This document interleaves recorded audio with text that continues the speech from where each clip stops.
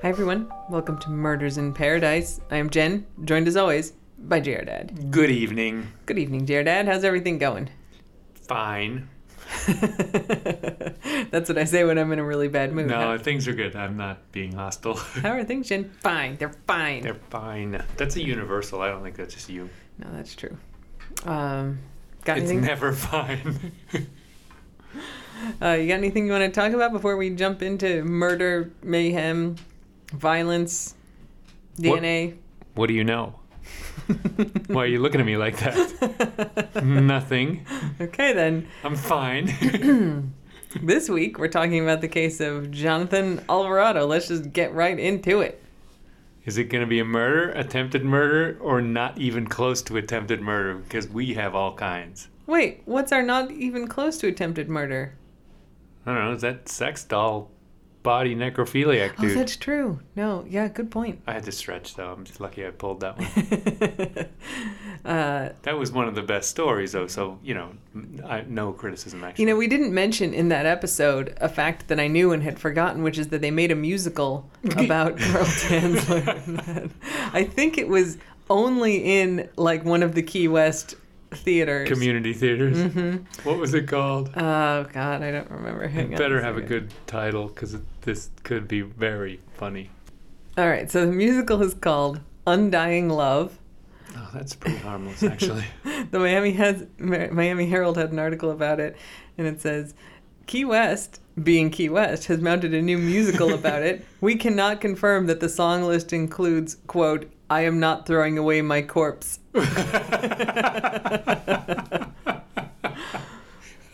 Yep.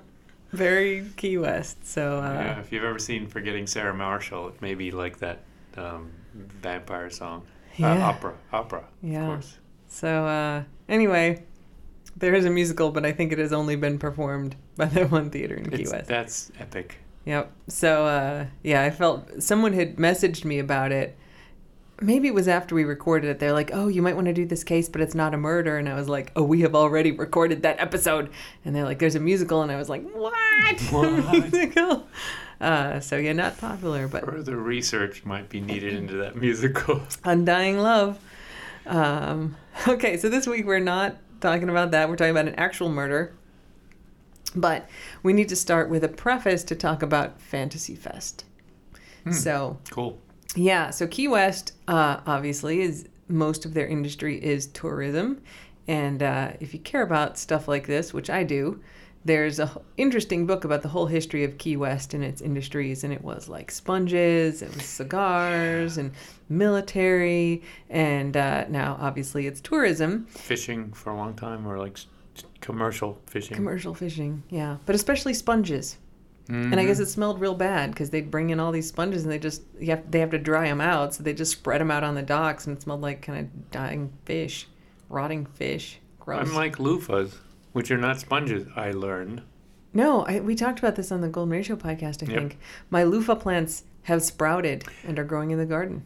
Loofahs, though they look like sponges, are just loofahs. They're zucchinis, basically. That's crazy. Yep, you can eat them. We're going to eat some loofahs. So, anyway, Key West wants tourists to come.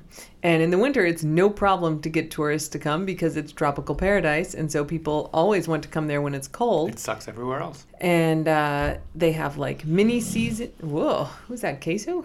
I think so. They have mini season in like July, which is like an 11-day lobster season. Maybe it's not even. No, it's 3 days of frenzy. 3 days. So it's like there's lobster season, and we have different lobsters in the Keys than y'all have in the rest of the country. They don't have claws. They just have big, long antennas instead. Spiny lobsters. They're called spiny lobsters. I think that's a lot of the Pacific has spiny lobsters too. But anyway. True? Yeah. Yeah, so that's what we have in the Keys, and you just reach into their holes and pull them out, basically. And they can't pinch your fingers off. Yep.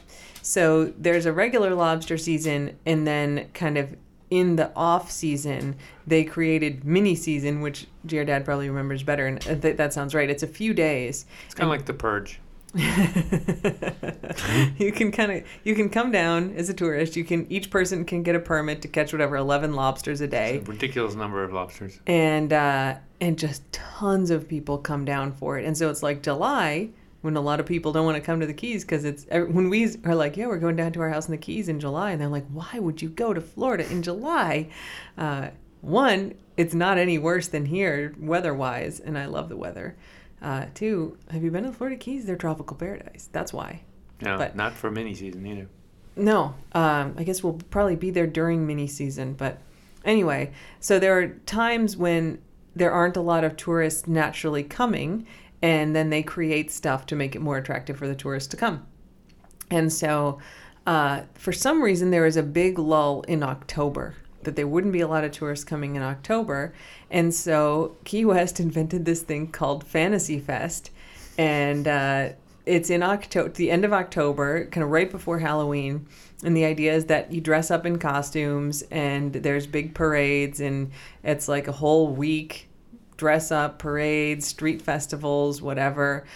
Frankly, a fuckload of nudity. Yeah, it's the Key West spin on Trick or Treat. Yeah. Which is more nudity and like S&M, and it's like on the interesting side of nudity. Let me read you the rules of Fantasy Fest, which I have copied from the Key West Police Department website. I'm curious to hear there are rules. Nudity is illegal and is not allowed on public property or in public view at any time, which does not mean it's not allowed inside places. Lewd acts on public property or in public view are strictly illegal and not tolerated. Body painting, which is how we get around these nudity rules, is allowed, but must be done in enclosed or screened-in areas entirely out of public view. Wait, so if you're painted, you're not nude. This is the definition. Here, let me read the next sentence. Yeah. Painted female breasts are permitted, but only allowed within the designated fantasy zone, which is like all of Duval Street.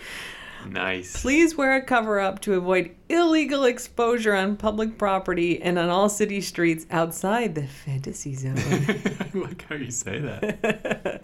And so what you get is lots of naked women, and dudes too, actually. Good-looking dudes. Like a lot of like buff gay dudes who are just like pretty hot. Yes, and then also some very not hot dudes. And women. Oh yes, all around. There are some people who generally shouldn't be naked. I mean, most people don't go like, my public experience is enhanced by their nudity. There are also plenty of people who are like, that's improved the scenery. But it's definitely a mix. And yeah, they basically will wear thongs, the teeniest, tiniest of thongs, and then be full-on body painted with something and naked otherwise. And frankly, I think there's some guys who don't even wear the thongs. They just got their schlongs, genitals body painted. I've seen pictures of this stuff. Walking around on the street. And a lot of them are drunk, to be honest. Pretty much all of them are drunk, yeah. I think. It's not a thing I think I would have a good time at. I think I'd be just like, y'all are drunk /high /obnoxious, and I'm out. It's a little too intense. I want more laid back, and I feel like it's just a little too much for me. But whatever, like, I'm all for them doing it. Like, have a great time, everybody. Like, just not my scene. But anyway, so this is Fantasy Fest. It is a big, long festival, parades. All the bars have parties. In October, you say? End of October, to kind of piggyback on Halloween, where people are thinking about costumes and dress up anyway. And now you just get to do it sort of naked, basically. Because it's also warm enough to be naked. That's another thing, right? Yes, for sure. If you did that in Chicago, you'd be like, oh, everyone died from exposure. No men would do it, because they'd be like, look how small. Yeah. Yes, and it's kind of like a cross between Halloween and Mardi Gras plus nudity. Plus naked. Yeah. So I give you that background because our murder from this week takes place during Fantasy Fest. I knew you were going to link that up. Fantasy Fest murder. So we're at October 28th, 2011. Okay, Fantasy Fest 2011. Jonathan Alvarado, he's 32 years old. He's originally from Venezuela, but he's been in Key West for a long time. He is a server at La Trattoria Oceanside. Super laid back, easygoing guy. His boss called him Greenpeace because he was so laid back and good nickname. Loved everything. So he lives in Key West. He is celebrating Fantasy Fest. So he's wearing all black and fairy wings. Yeah. And there's a dude that we see all the time in in fairy wings. So he's an older gentleman, I would say 60s. You think that's fair? Could be young 70s. Yeah. Could be young 70s. Uh-huh. So when we rented our house, before we bought our house, so this is kind of 2 winters ago. Right after we got queso, yeah. Yep. We were like, okay, let's go into Key West and have dinner. And I'm like, there's this place called Blue Heaven. It looks pretty good. Let's try it. This was our first exposure to our now favorite place. Yeah. So we kind of park our car and we're walking around and we walk past this bar. And of course, everything's outdoors in Key West. The bars are outdoors. And there's this dude, and it's December, right? Like December 18th, 19th. Yeah. There's a dude sitting at this outdoor bar on a bar stool, and he's in a red velvet thong with white trim and red fairy wings and a Santa hat. That's about it. I think that's entirely it. He probably had some flip-flops on. And he was pretty tan. He was like that leathery kind of Florida tan that you get. Tan. And we talk about that guy a lot. And then we just saw him, I think when we were back down there in May. Yeah. But he was wearing black fairy wings and a black thong. He was just in, I guess, his non-Santa fairy garb. Formal. Yeah, formal. He's like the pantless dude in D.C. I mean, some of these guys are fixtures. There's that pantless guy. Yeah. Yeah. So anyway, Jonathan Alvarado, I don't think he was naked, but for the fairy wings, he was wearing black in addition to black fairy wings. Now, I have a pair of wings like that in my giant pile of costume stuff upstairs. Mine are white. Yeah, they were part of an angel costume. But basically the way those work is that there's like little elastics that go over your shoulders, kind of like a backpack. And that is what holds the wings on. You can't fly for shit. I mean, I haven't had any luck with it. I don't know. Just injure yourself. Could just be technique. So that's what he's wearing.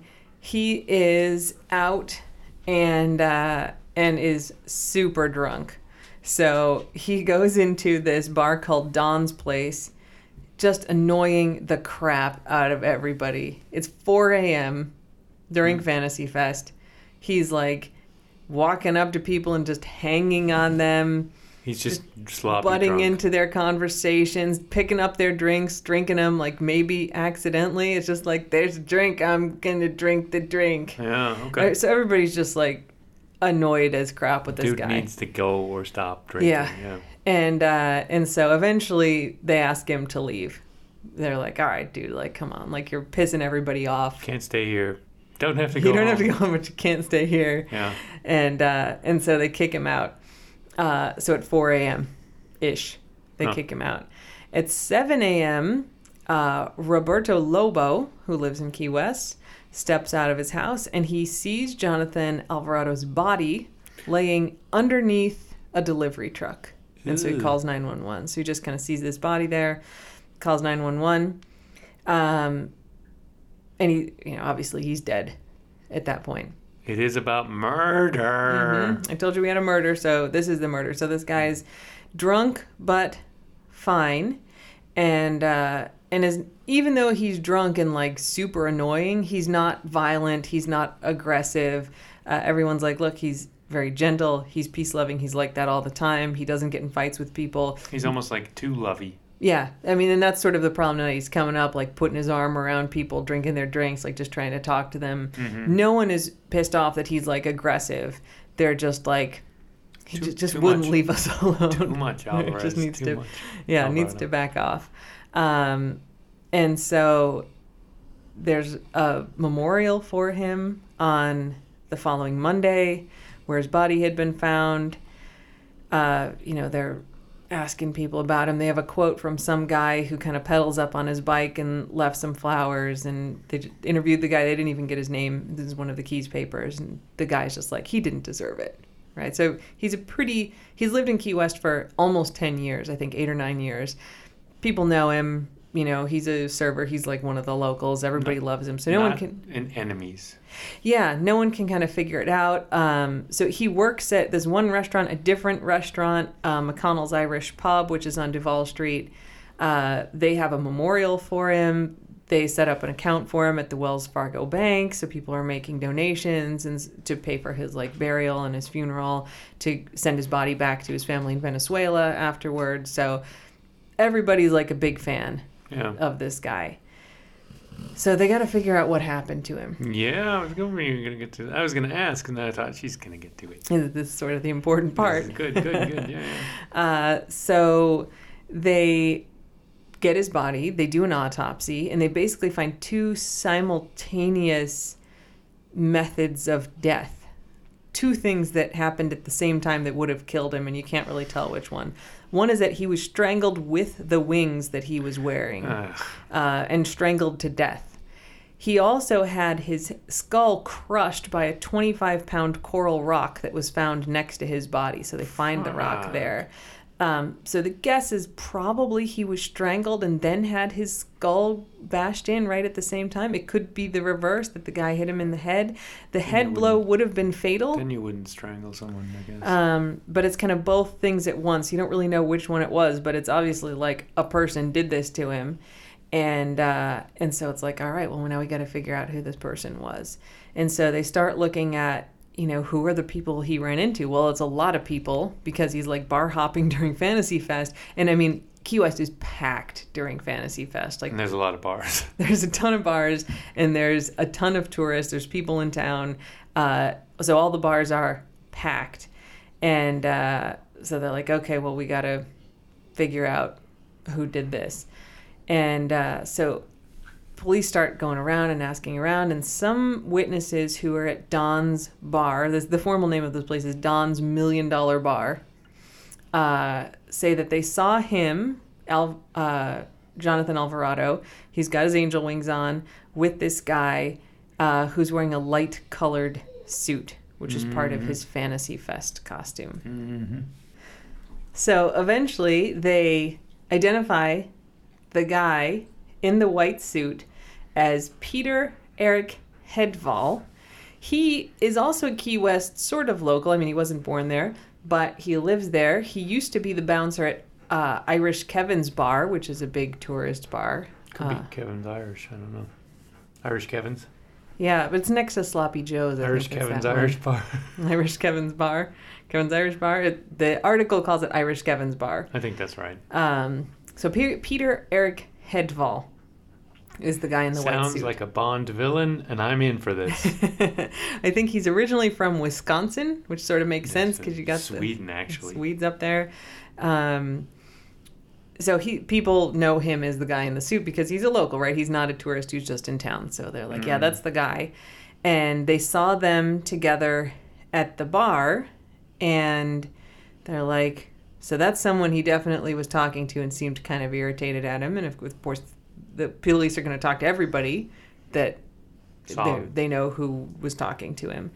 And so they start investigating this Peter Eric Hedval guy, and eventually they get a warrant, and they collect the white suit, the outfit that he was wearing that night. And on it, they find a little bit of blood. Not a lot, but there's some. And they DNA test it, and the blood comes back to Jonathan Alvarado. Uh-huh. So, how about coral? Did they find coral? The rock was next to the body, and it's hard to like fingerprint a rock, especially a coral rock. This is a failing. Which does not have surfaces that would like hold a fingerprint. They're super bumpy. It could be bits of coral on his suit. Yeah, I guess that's true. Anyway, but blood is better. Yeah, so they find the blood of the victim on the outfit of this guy. And so then they go to trial. The lawyers for the defense are like, oh, you can't introduce those pictures of the head wound that, I think the medical examiner said that the head wound was the main cause of death, but he also was strangled with the wings. You can't show the head wound. That's unduly prejudicial. they There's say. a whole debate about that.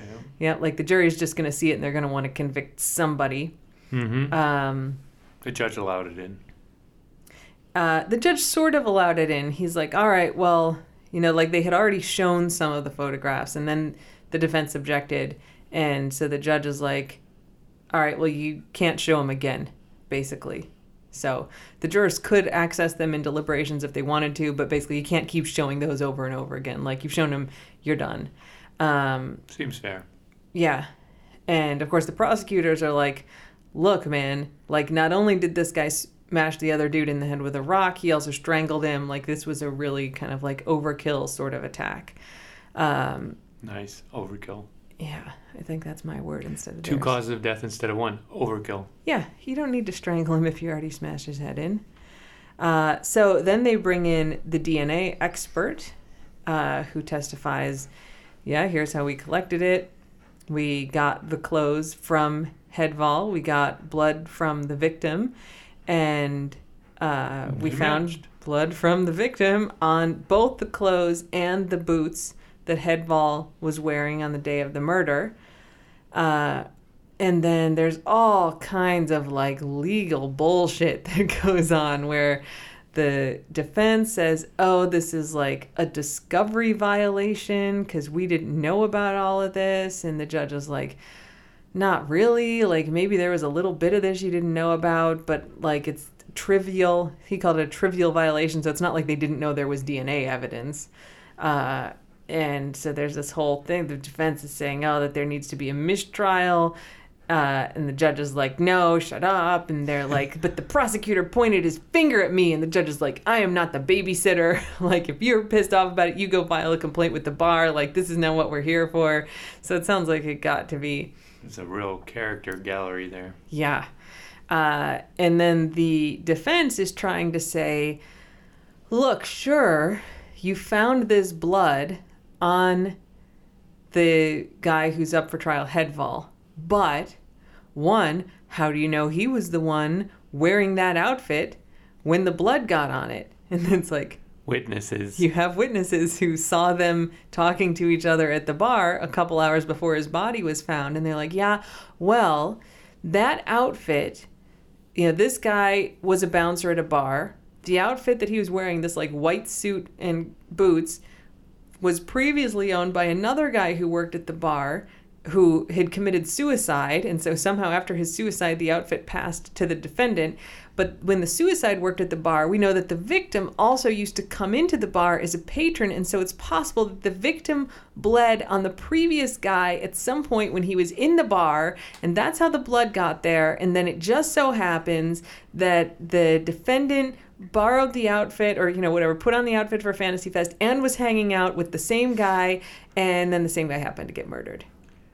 I commend the lawyers for running up the billing billable hours. Yep. And then they're like, and even if that blood did get on there, that in some way, you didn't do this other fancy test, which exists now, that lets you test DNA if there's like mixed blood samples, if there's two people's blood mixed together. And why didn't you do that test? And she's like, because we did the test for one person and it showed the victim's blood on, and they're like, yeah, but you could have done this other test, right? So they're really trying hard to make it seem like they screwed up, which I read this pretty carefully and it doesn't seem like they did at all. It just seems like, it's like, oh, you have a test where you can test for this thing. And they're like, yeah, but that's not the thing that was going on. There's no reason to use that test. And they're like, but you didn't do the other test. Why didn't you do the other test? Right?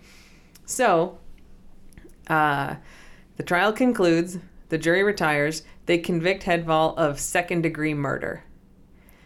And then the jurors start talking anonymously. So one juror, she says, I walked away yesterday saying that I put an innocent man in jail. Bah. And she's like, I believed basically everything that the defense said.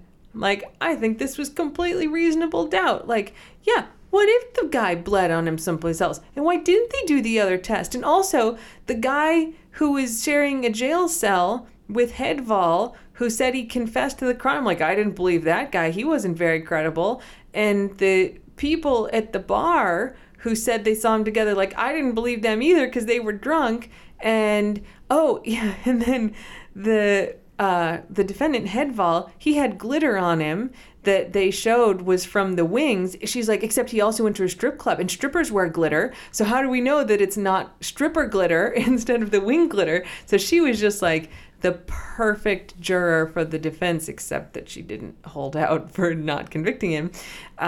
She's just like, yeah, everything could be something different. But she wanted to go home, so she said guilty. She said, I felt really bullied and harassed, and they wouldn't leave me alone.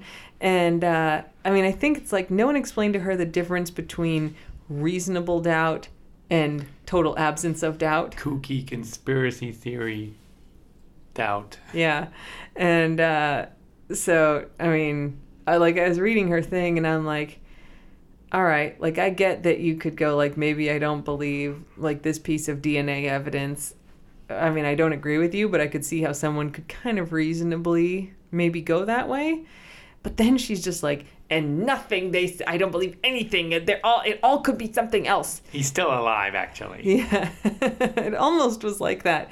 And she's like, but they were really like, it was very aggressive and everyone was giving me a hard time. And so I told him, I wasn't going to give in, but I'd go along with second-degree murder. And so that everyone was like, fine. So it was like, apparently her and one other juror didn't want to convict him. On first degree. First degree. Yeah. And she, I mean, I don't know if the other one wanted, just thought second degree. And then a different juror went on the radio anonymously and was sort of like, look, like, yeah, like we were having discussions about it, but like no one was harassing anybody. No one was abusing anyone. Like we're just, it's a high stakes case and we're having discussions. It was all civil. It was a deliberation, and this is the verdict that we came to. And so apparently this one juror was real pissed off. But like, look, people, if you're on a jury and you really think the person didn't do it, you don't have to agree with everyone else. You can be the one juror who's like, nope, you guys can argue forever, nope, I'm not doing it. And you should, if you really think the person is innocent. If you really, really believe the person's innocent, why are you going to send an innocent person to jail just because there's 11 other people who think you're wrong? No, I would just say have some arguments and some points instead of like, he just looks innocent. I mean, she wasn't like that, though. She's like, they should have done this other test, and this guy's unreliable, and this guy's unreliable, and there's like a potential explanation for every single thing, even though none of them make sense together.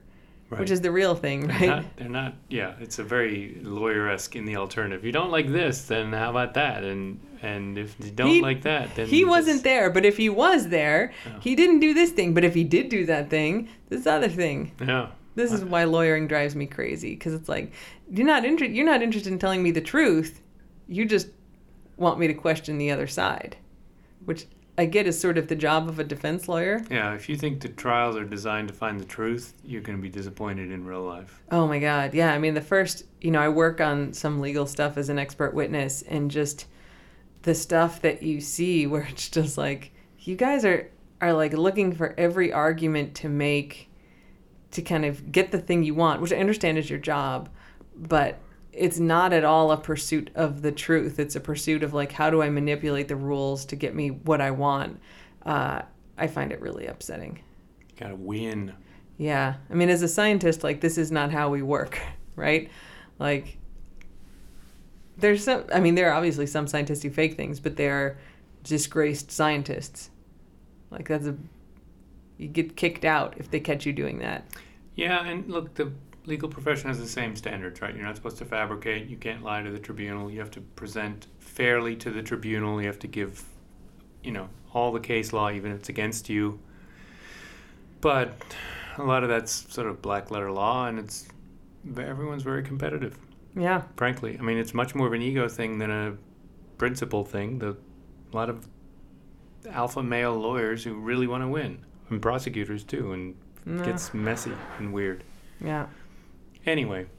Anyway, that's the end of our case here. So the guy... Oh. But so the judge didn't go back and judge is like, he's Order a 100% guilty. No. new trial or anything like that. No, because the jury came back unanimous on second-degree murder. Yeah. So even though they were talking later. They didn't lead to a mistrial or anything Nope, like that. nope. Okay, good. The end. Guilty of second-degree murder. Yeah, screw you, Hedval. Yep. But interestingly, like, I did a bunch of reading, and nobody really said why. No. Like, we know that Jonathan Alvarado was, like, sort of irritating people in this bar, but, like, nothing to the point where anyone would want to kill him. And so we don't know why Hedval did this. Like, no this speculation, really violent murder. no good. No, I didn't find anything about the why. So anyway, there you go. That is the Fantasy Fest murder. I will add in one unrelated case thing, but sort of related to what you were saying, which is I was listening to an old episode of My Favorite Murder today, and they were talking about this guy, this like sort of sadistic, terrible dude who murdered his girlfriend, and he like had made this list of basically all the ways he wanted to torture her, kidnapped her, did all this terrible stuff, and somehow recruited his ex-girlfriend to come and take pictures of it. And the ex-girlfriend eventually goes to the cops and is like, here's what he did. He kidnapped her. He tied her up. He like tortured her in all these ways, which we're not going to repeat here. And then eventually murdered her. I was there. Like, he had me taking pictures of it. And she obviously, like, both is like kind of a dick for doing that, but also I think was very seriously abused by this guy who was violent and awful. And she wore a wire. They recorded like these conversations. And basically the defense convinced the jury that, like, when he's talking about the burial site, that he was saying safe instead of site. And so the jury's like, oh, they just buried a safe. They didn't do this other stuff. The ex-girlfriend must have murdered him. They acquit the guy. And then the guy sells his house.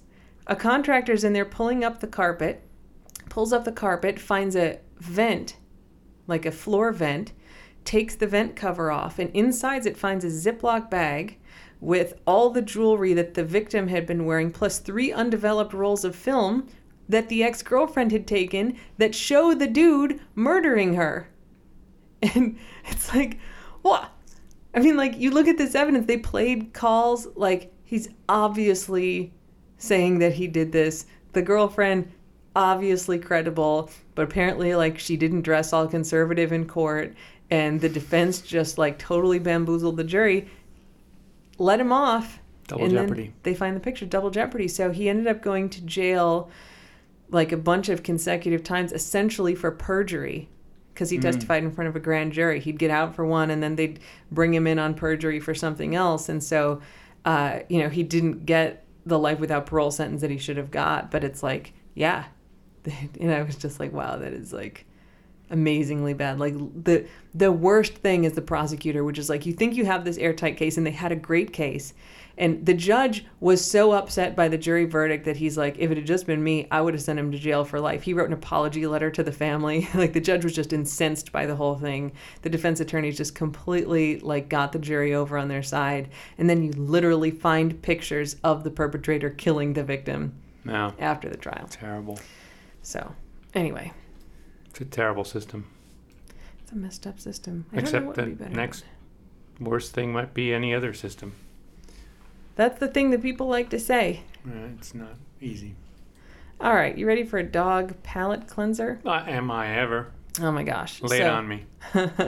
This comes yet again from the Dodo, which is our sort of go-to source for good dog stories. And a mule, but also dog. Yep. I mean, that's right. They have tons of great stuff, but I just try to find the dog stories.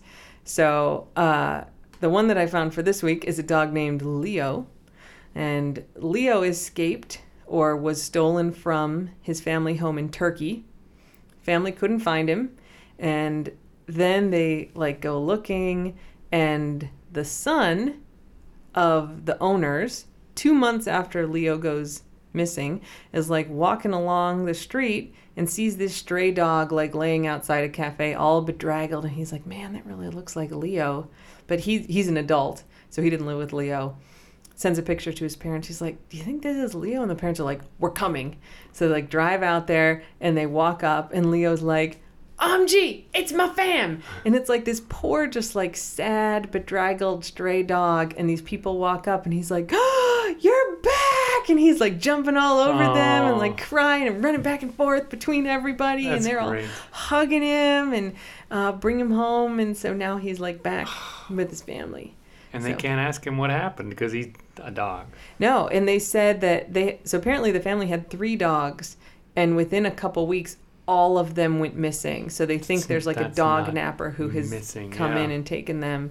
But so they're like, now, well, at least we have some hope that we'll find the other 2 Yeah, also. maybe. Yeah. But anyway, Leo was out on the street and they found him. So now he's back home.